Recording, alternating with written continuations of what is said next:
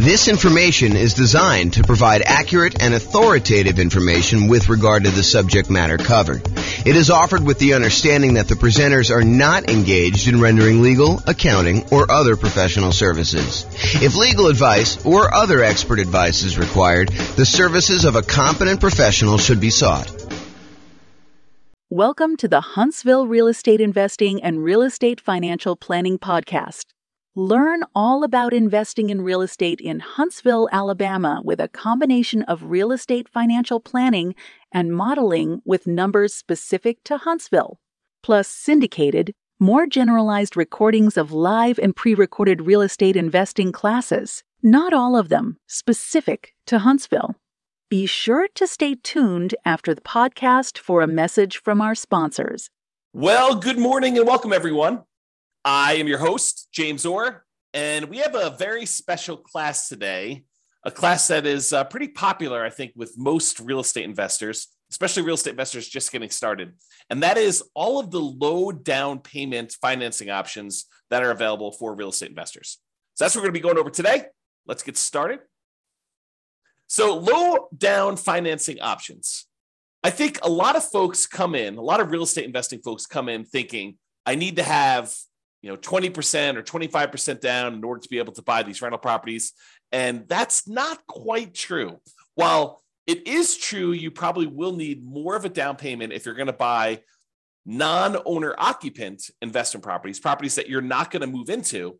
There are a lot of real estate investors that are choosing to buy properties using low down financing options in order to be able to do strategies like nomad or house hacking or things of that nature, or even buying properties like a duplex, triplex, or a fourplex, where you can move into one of the units and rent out the other units. So all of those options have low down payment financing options available. And a lot of, especially newer real estate investors, are going to probably gravitate or opt to do those types of strategies. So let's go over like all the different options you have if you're looking for low down payment financing options. And in the previous class, we covered all of the nothing down, the no down payment financing options. Now we're moving to the low down payment ones. And eventually, as you might have guessed, we will go over all of the traditional financing options available for real estate investors. Okay, so let's go over the big list, kind of like big picture groups of all these different loans. Then we'll drill down into a couple of very specific loan programs, and I'll go into some detail on those. So as we discussed in previous classes, the entire creative financing family of options are probably low down financing options. It's possible you could find some of the creative financing options where you can do one with nothing down. For example, you go negotiate with a seller and you get the seller to agree to a nothing down owner carry or nothing down seller financing type of deal. However, I think you're much more likely to run into sellers where they're like, look, I'm willing to do some owner financing, but I need a little bit of money to do XYZ, or I need a little bit of money in order to feel secure in the deal, or whatever you're doing. They may require or negotiate from their position a small down payment. And by small down payment, there's no specific number. So it's not like low down starts at 5% or low down starts at 15%. In my mind, I consider anything less than probably 20% to be low down. Although there is a 15% down non-owner occupant loan program available. And so maybe I should kind of move it back to about 15%. Anything less than 15% down is considered low down, but I digress. Okay, so all the creative financing options, and I'll go over a quick list of what those are here on the next slide, but anything like owner financing, wrap financing, loan assumption, subject to, agreement for deed, the old rent-to-own family of lease option, lease purchase, all of those I would consider to be kind of low-down financing options that are available. And you should be able to negotiate a low-down payment option there, and in some cases, probably even nothing down. So that's the whole creative financing thing. So private money is the next group of low down financing options. And again, this one could very well be nothing down as well. Private money, in my mind, is slightly different than hard money. Hard money are loans that people in the business of making commercial real estate loans are doing. So someone who is in the business of loaning private individuals or LLCs money in order to be able to go buy properties. Most of the time it's for buying fixed out properties, although there are some hard money lenders that will do like acquisition financing, especially if you're doing some type of like BRRRR strategy or something like that, although that's sort of fixed up as well. But the hard money guys are the guys in the business of doing loans like that. Private money are people that are not typically in the business of making real estate loans, but you happen to know somebody, you have a personal relationship with them, and you ask them to make a loan for you. The most common example I like to use is you're at Thanksgiving dinner and you talking to grandma about what you've been up to, and you tell grandma that you're investing in real estate right now and that you're borrowing this money from a hard money lender, and they're charging you whatever it is, 12, 13, 14, 15, 16, 17, 18, 19, 20% and a couple points in order to do the loan. And grandma's like, I've got $1 million in CDs and I'm only getting 2%. Why don't I loan you the money to do your real estate deals? And you could pay me, 3, 4, 5, 6, 7%, whatever it is that you negotiate with grandma. And grandma wins because she's getting a higher interest rate than she's getting on her CDs. You win because you're no longer paying hard money loans and you're also helping to support grandma. So the thought is you go to a private individual, someone that you have a relationship with, and you ask them if they're interested in making usually secured loans on real estate. It doesn't have to be secured. You can do whatever you want. You can structure this in a number of different ways, but that's typically how private money works. So when you're doing that, when you're talking to grandma or your uncle or your best friend or a business associate from work, or that has got some money in CDs or whatever that they're considering as an alternative investment, then you can go to them and talk to them about what the options are for your particular deal. And I think in a lot of cases, you will be able to negotiate either a low down payment or in some cases, nothing down on those. And again, this is all based primarily on you negotiating. Of course, the quality of the deal obviously helps. I shouldn't say that. Sometimes it's not the quality of the deal at all. It's the relationship. It's the trust you have with that person. But in a lot of cases, the quality of the deal is going to help on those as well. So basically, it's based on your ability to negotiate as to whether or not the private money deal will be nothing down or low down payment, or maybe they want 50% down. And then in those cases, maybe you decide to use them or maybe you decide not to use them. Okay, and so we talked about private money. Hard money is the other option. Again, these are people that are in the business. It's very likely you'll be able to negotiate a low down payment option from a hard money lender. A lot of times they want you to have a little bit of skin in the game, although there are definitely some that are willing to do stuff with nothing down if the deal is strong enough in most cases. So if the deal is really, really good, a lot of times you can negotiate nothing down in the deal. However, in a lot of cases with hard money lenders, they're going to want to see a down payment. They're going to want to see you have something invested in the deal so that they know that you're likely to kind of complete the project. And these tend to be the private money ones. They could be, you owner occupying a property, or someone going and buying a commercial property, doing a fix and flip, something that they're not going to move into. However, with hard money, they are usually going to exclude any owner occupant type properties that you personally would be moving into. It's okay if you have a tenant move in, but they usually don't want to get involved in the laws related to making consumer loans for an owner occupant. And so they will typically try to avoid those. You may find one that is willing to make an exception, or one that doesn't know about this, or one that doesn't care. But I think a lot of hard money lenders are going to avoid trying to make owner occupant loans for that reason. Okay, so did we cover hard money loans? Very likely to be able to negotiate low down payment. In some cases, nothing down based on the quality of the deal. I think we talked about that. We talked about private money. It still applies to hard money, typically commercial properties. So it's not typically good for house hackers or nomads.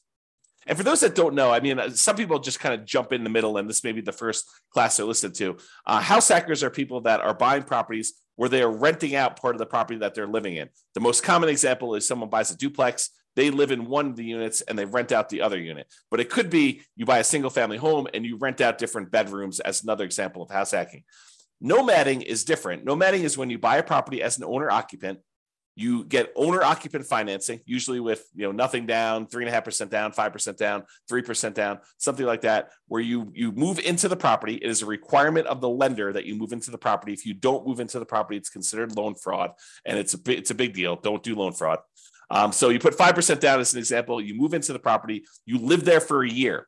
The year is a requirement of the lender. When you go and get the loan, they're going to have you sign a piece of paper that says you're agreeing to occupy the property for at least a year. So by signing that document, if you don't stay there a year, that's loan fraud. It's called occupancy fraud. So don't do that. So you live there for a year, but once the year is up, you can take the property and you can then convert it to a rental property, move out, put tenants in the property, and continue the process of buying your next property, probably with 3%, 5%, 3.5% down. Acquire the next property, live there for a year, and then convert that one to the rental. So the nomad strategy is systematically buying a property as an owner occupant, living in the property for at least a year. Sometimes it's longer if you need to save up more for a down payment.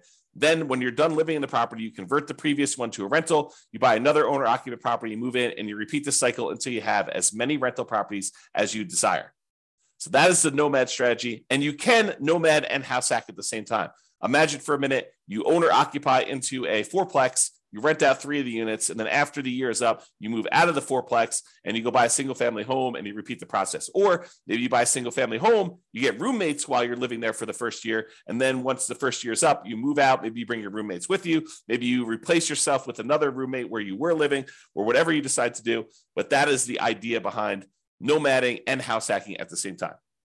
Okay, so a lot of the no and low down financing options, the traditional ones, the kind of more conventional, go to a mortgage broker type of loans you're going to get, are good for house hackers. You know, those guys that are renting out bedrooms or buying duplexes, triplexes, or fourplexes and renting out part of the property that they're living in, or they're for nomads who are buying a property as an owner occupant, moving in, living there for a year, and then converting it to some type of rental.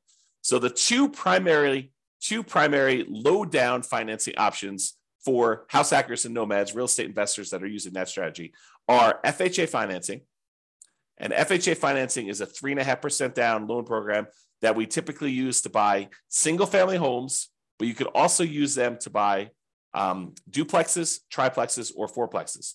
You cannot use them to buy 5 units or more. That's a totally different loan program. But if you want to go buy a single family home, a duplex, triplex, or fourplex, you can use FHA financing, a 3.5% down loan program, in order to be able to do those. The other typical low down financing option for house hackers and nomads is the conventional loan, and that's a single family home only product for the low down payment options. You could do, conventional loans for these higher with higher down payments for multifamilies, but typically if you're doing the low down option, it's going to be for single family home only. And then sometimes you'll be able to get down payment assistance in addition to getting the loan. So for example, in some real estate markets, not all, but in some real estate markets, you'll find local down payment assistance programs that combine with an FHA loan program where they don't require 3.5% down anymore. They may require 1% down or $1,000 down or something like that. And the down payment assistance program helps you with the other 3.5%, the other part missing from the 3.5%. So that's a different strategy to think about. Okay.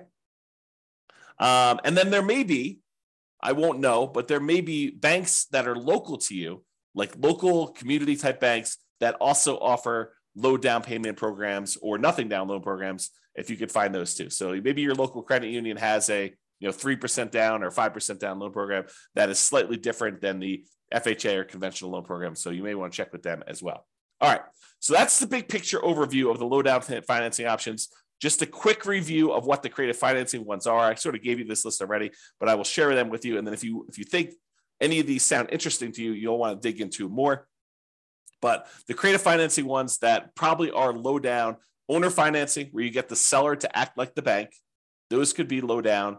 Wrap financing, where the seller has an existing loan on the property and they decide to keep the loan in place, but act like they're financing the whole thing. You send a payment to them. Part of that payment goes to pay their underlying loan that still remains on the property. So that's wrap financing. That could be a low down, sometimes nothing down. Loan assumption, if you're going to formally go in and assume like an FHA loan, you could do that. And a lot of times those would require a small down payment in order to pay the seller some of their equity. The whole rent to own, lease option, lease purchase family, where you're leasing the property and you either have an option to buy the property at some point in the future, or you have a lease on the property and you have a purchase contract to purchase the property at some point in the future. A lot of times those will require that you have some type of upfront money. And in some cases, it looks a lot like a security deposit, right? Like the seller is like, hey, listen, I want to rent you the property. And you go to them and say, hey, if I rent this property, I'm good at making my payments on time. Would you consider selling this property to me? And they're like, sure, yeah, I'll give you an option to buy the property, for the next 2 years at this price. And, you guys come to an agreement on that, but they may still expect you to have a security deposit, which looks a lot like a down payment, which looks a lot like low down. Okay. So those are some options when you consider that. Then the whole agreement for deed, bond for deed, contract for deed, installment land contract, family of kind of creative financing options. And I think a lot of those sellers are going to want you to have a little bit of money in the deal as well. And then buying properties subject to the existing financing, where the seller deeds you the property, they leave their existing loan in place, or liens on the property for that matter, but they leave their existing loans in place on the property, and you buy the property with that loan still in place, subject to the existing financing that is on the property. And in those cases, I think some of the sellers are going to negotiate some type of low down payment on those as well. Okay, so that's sort of the creative financing family of options and how they kind of relate to being low down.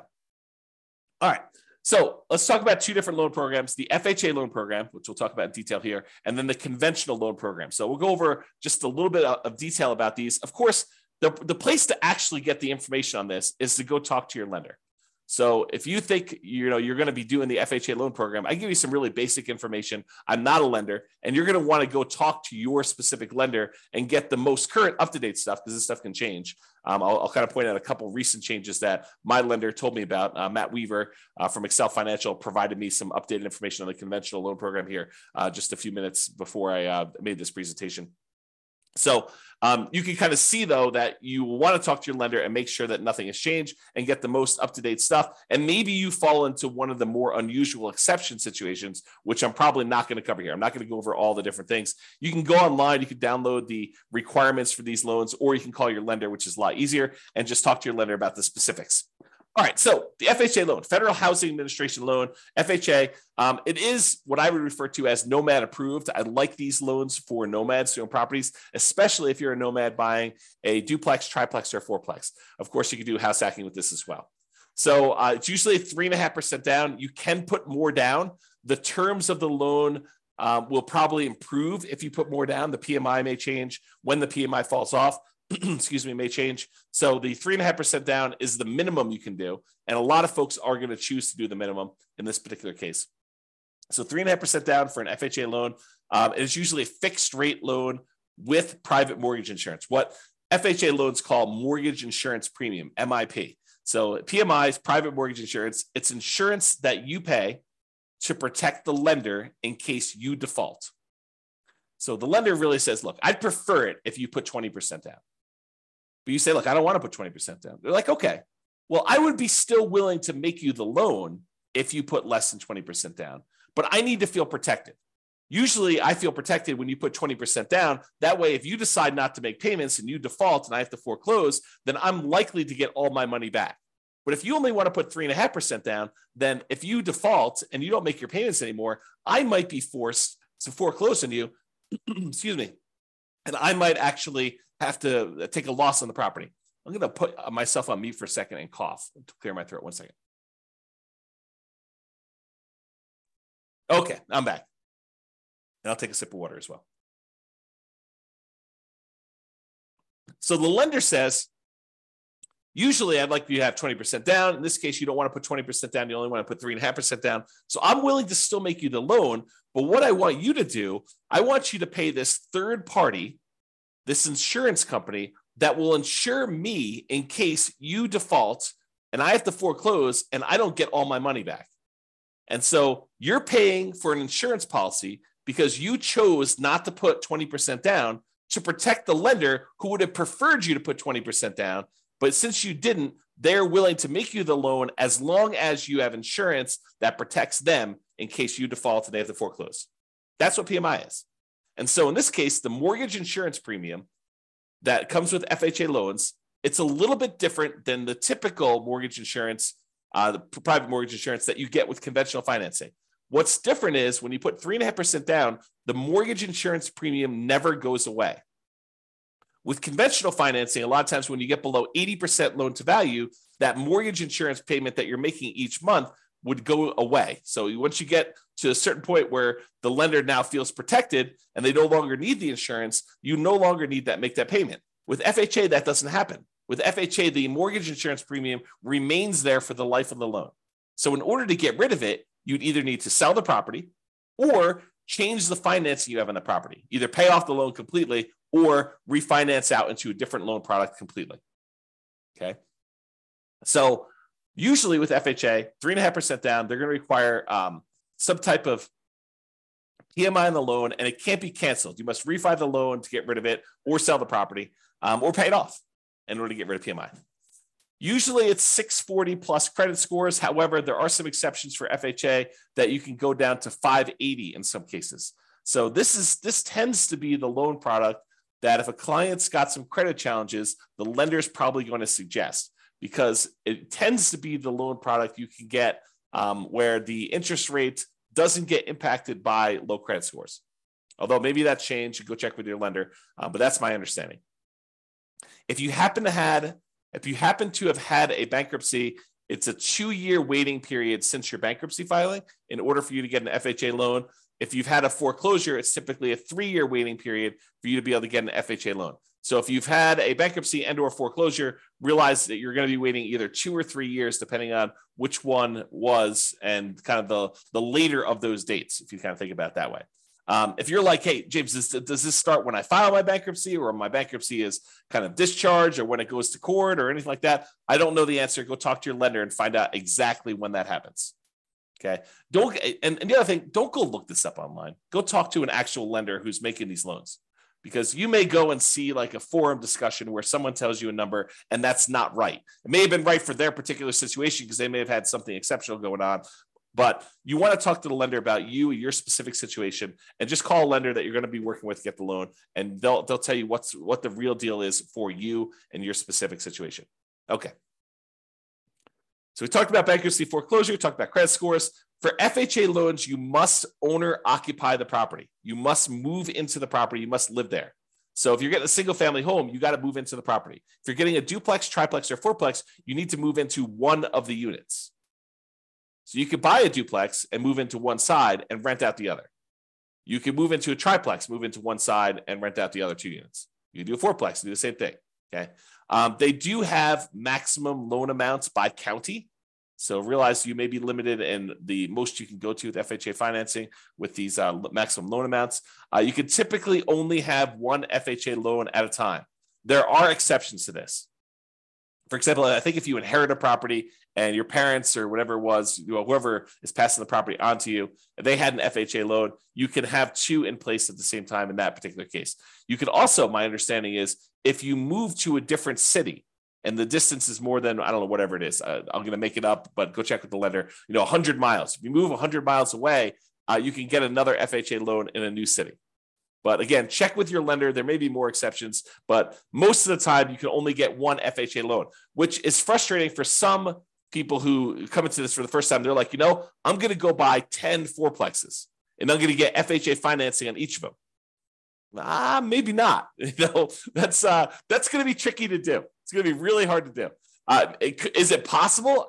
Maybe. I mean, maybe if you hit all the exceptions and you move 100 miles away and you buy another fourplex, and you move 100 miles away again, buy another fourplex, and maybe you get married and your spouse has a couple and they did the same thing, or who knows, right? Like, could you get 10 fourplexes with FHA loans? Maybe, but I would not plan on it. Usually we plan on doing one because that's usually the limit.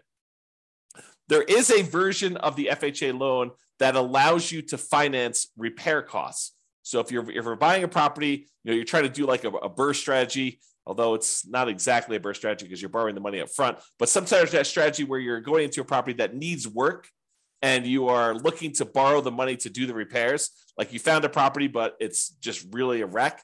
And you still want to do 3.5% down. There is a FHA 203K program, which allows you to include repair costs in the FHA loan. Now, for those of you that are handy thinking, I'm just going to do this and I'll pocket the difference because I'll do all the work.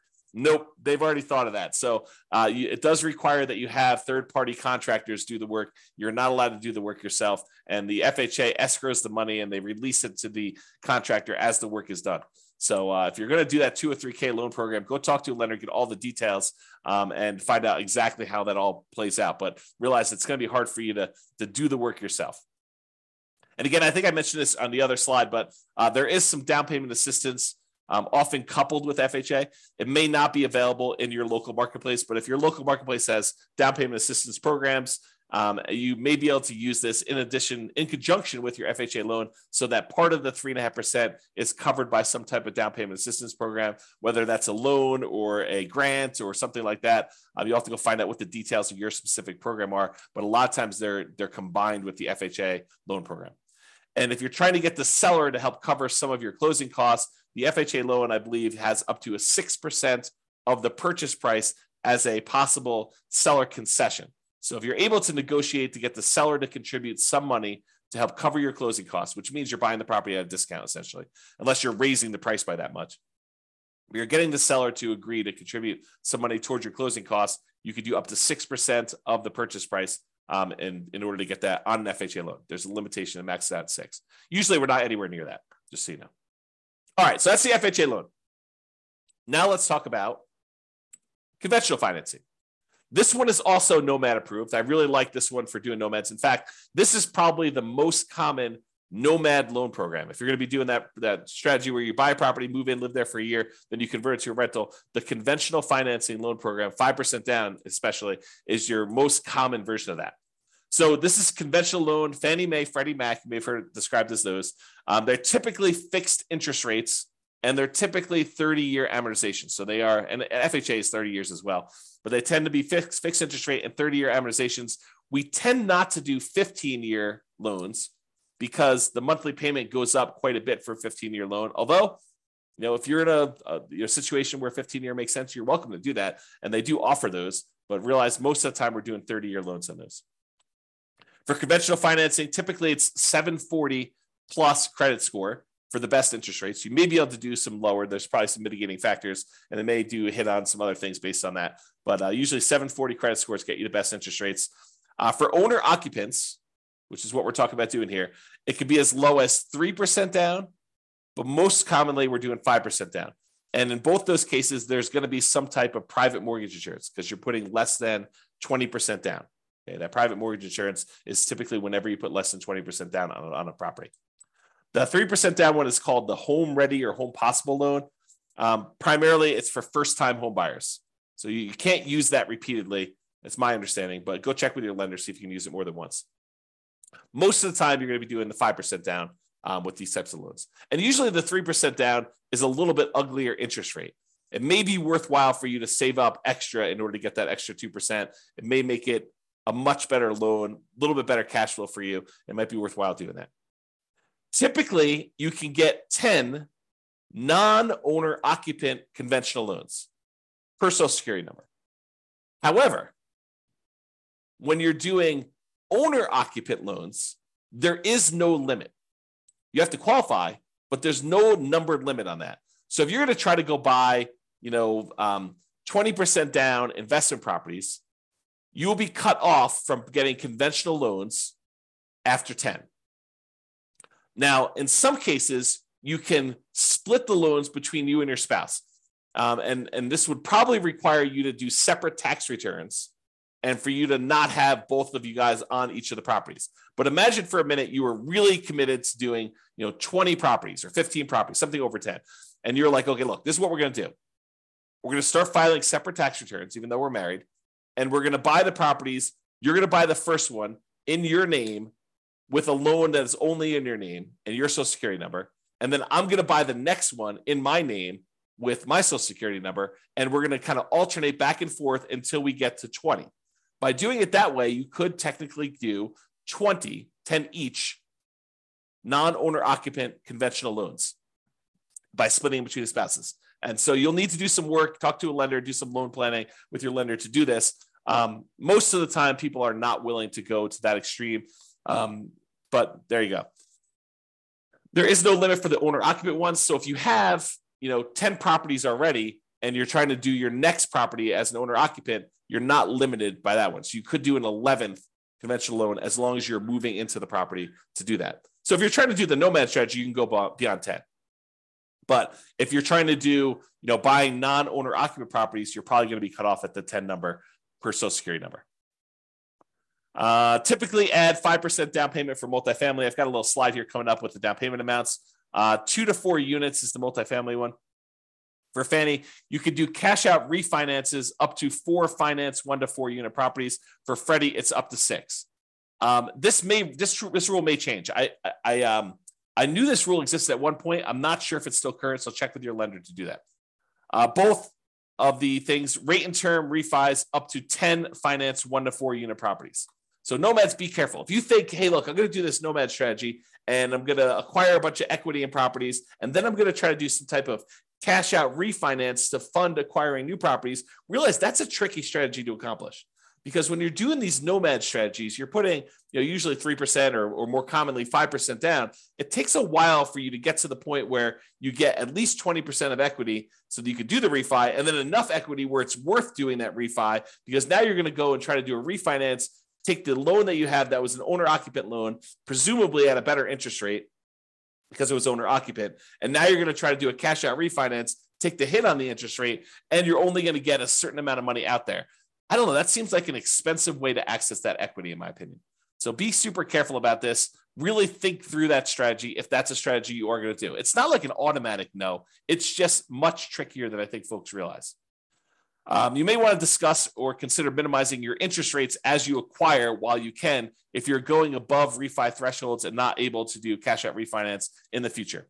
This is the case where it might be better for you to buy down your interest rate when you're doing a nomad strategy and you're already getting an owner-occupant, a little bit lower interest rate, and you're probably not going to be able to access that money with cash-out refinances for a long time. So it might be better for you to actually buy down the rate and get a really good rate knowing that you're going to keep that loan for a very long time anyway. And I think Matt told me this. I think you could do a rate and term refinance immediately after closing. So if you're trying to do some type of buy a property and then do a refinance to get better rates in terms right after closing, you can do that. If rates drop a lot from what you've locked, but there is a 12-month waiting period, which is up from 6 months before on doing any type of cash out. So this is going to really impact those that are trying to do the BRRRR strategy, where you're buying a property and then you're planning on doing some type of cash out refinance in order to pull some of your repair money or some of the money out when you bought the deal significantly below market. Now you've got to wait 12 months instead of waiting 6 months. So a little bit longer delay, slows you down a little bit, kind of makes it a little bit harder to BRRRR. Between conventional financing, there is a seller concession range, depending on how much you're putting down, between 2% and 9%. It's about 6% with 20% down owner-occupant. It's 2% for non-owner-occupant. So don't try to get a seller to contribute money towards your closing costs more than 2% before you, unless you know that you can actually use all that and that the lender is going to allow it. So check with your lender before you negotiate your seller concessions. That's another way of saying that. The most common conventional loan is 20% down, although we could do these 5% down for owner occupants, and there is a 15% down on up to 10 properties for doing that. So realize that you can do 15% down non-owner occupant loans for these. There is PMI on that one, and the interest rate is usually a little bit uglier than doing 20% down. All right, so let's go over this little table here to talk about the standard eligibility requirements. There's different versions of this, and if you go look up the Fannie Mae or Freddie Mac seller guidelines or selling guidelines, it'll kind of give you an idea of what the loan to values are, and for manual underwriting, for desktop underwriting, and or go talk to a lender is probably a better thing. But there is a chart, like a PDF with a chart. This is from that PDF, and so this is the standard eligibility requirements for desktop underwriting version 11.0. I got this morning, so this is as up to date as I could find, and this shows you an idea of what the maximum loan to value is on different property situations. And so I'm not going to cover second homes or investment properties, except to say with investment properties, for the purchase for one unit, the maximum loan to value is at 85%, which is that 15% down loan program. If you're going to buy a duplex, triplex, or fourplex, the minimum you can do down is 25%. The maximum loan to value is 75% loan to value. Okay. And so you can go look at those here. If you want to look at the limited cash out or the cash out refinance options, you can look at those as well on the screen. However, for the principal residents, for those that are doing nomad or house hacking or something like that, if you're going to go buy a property with one unit, you can do as much as 3% down. That's that 97% one.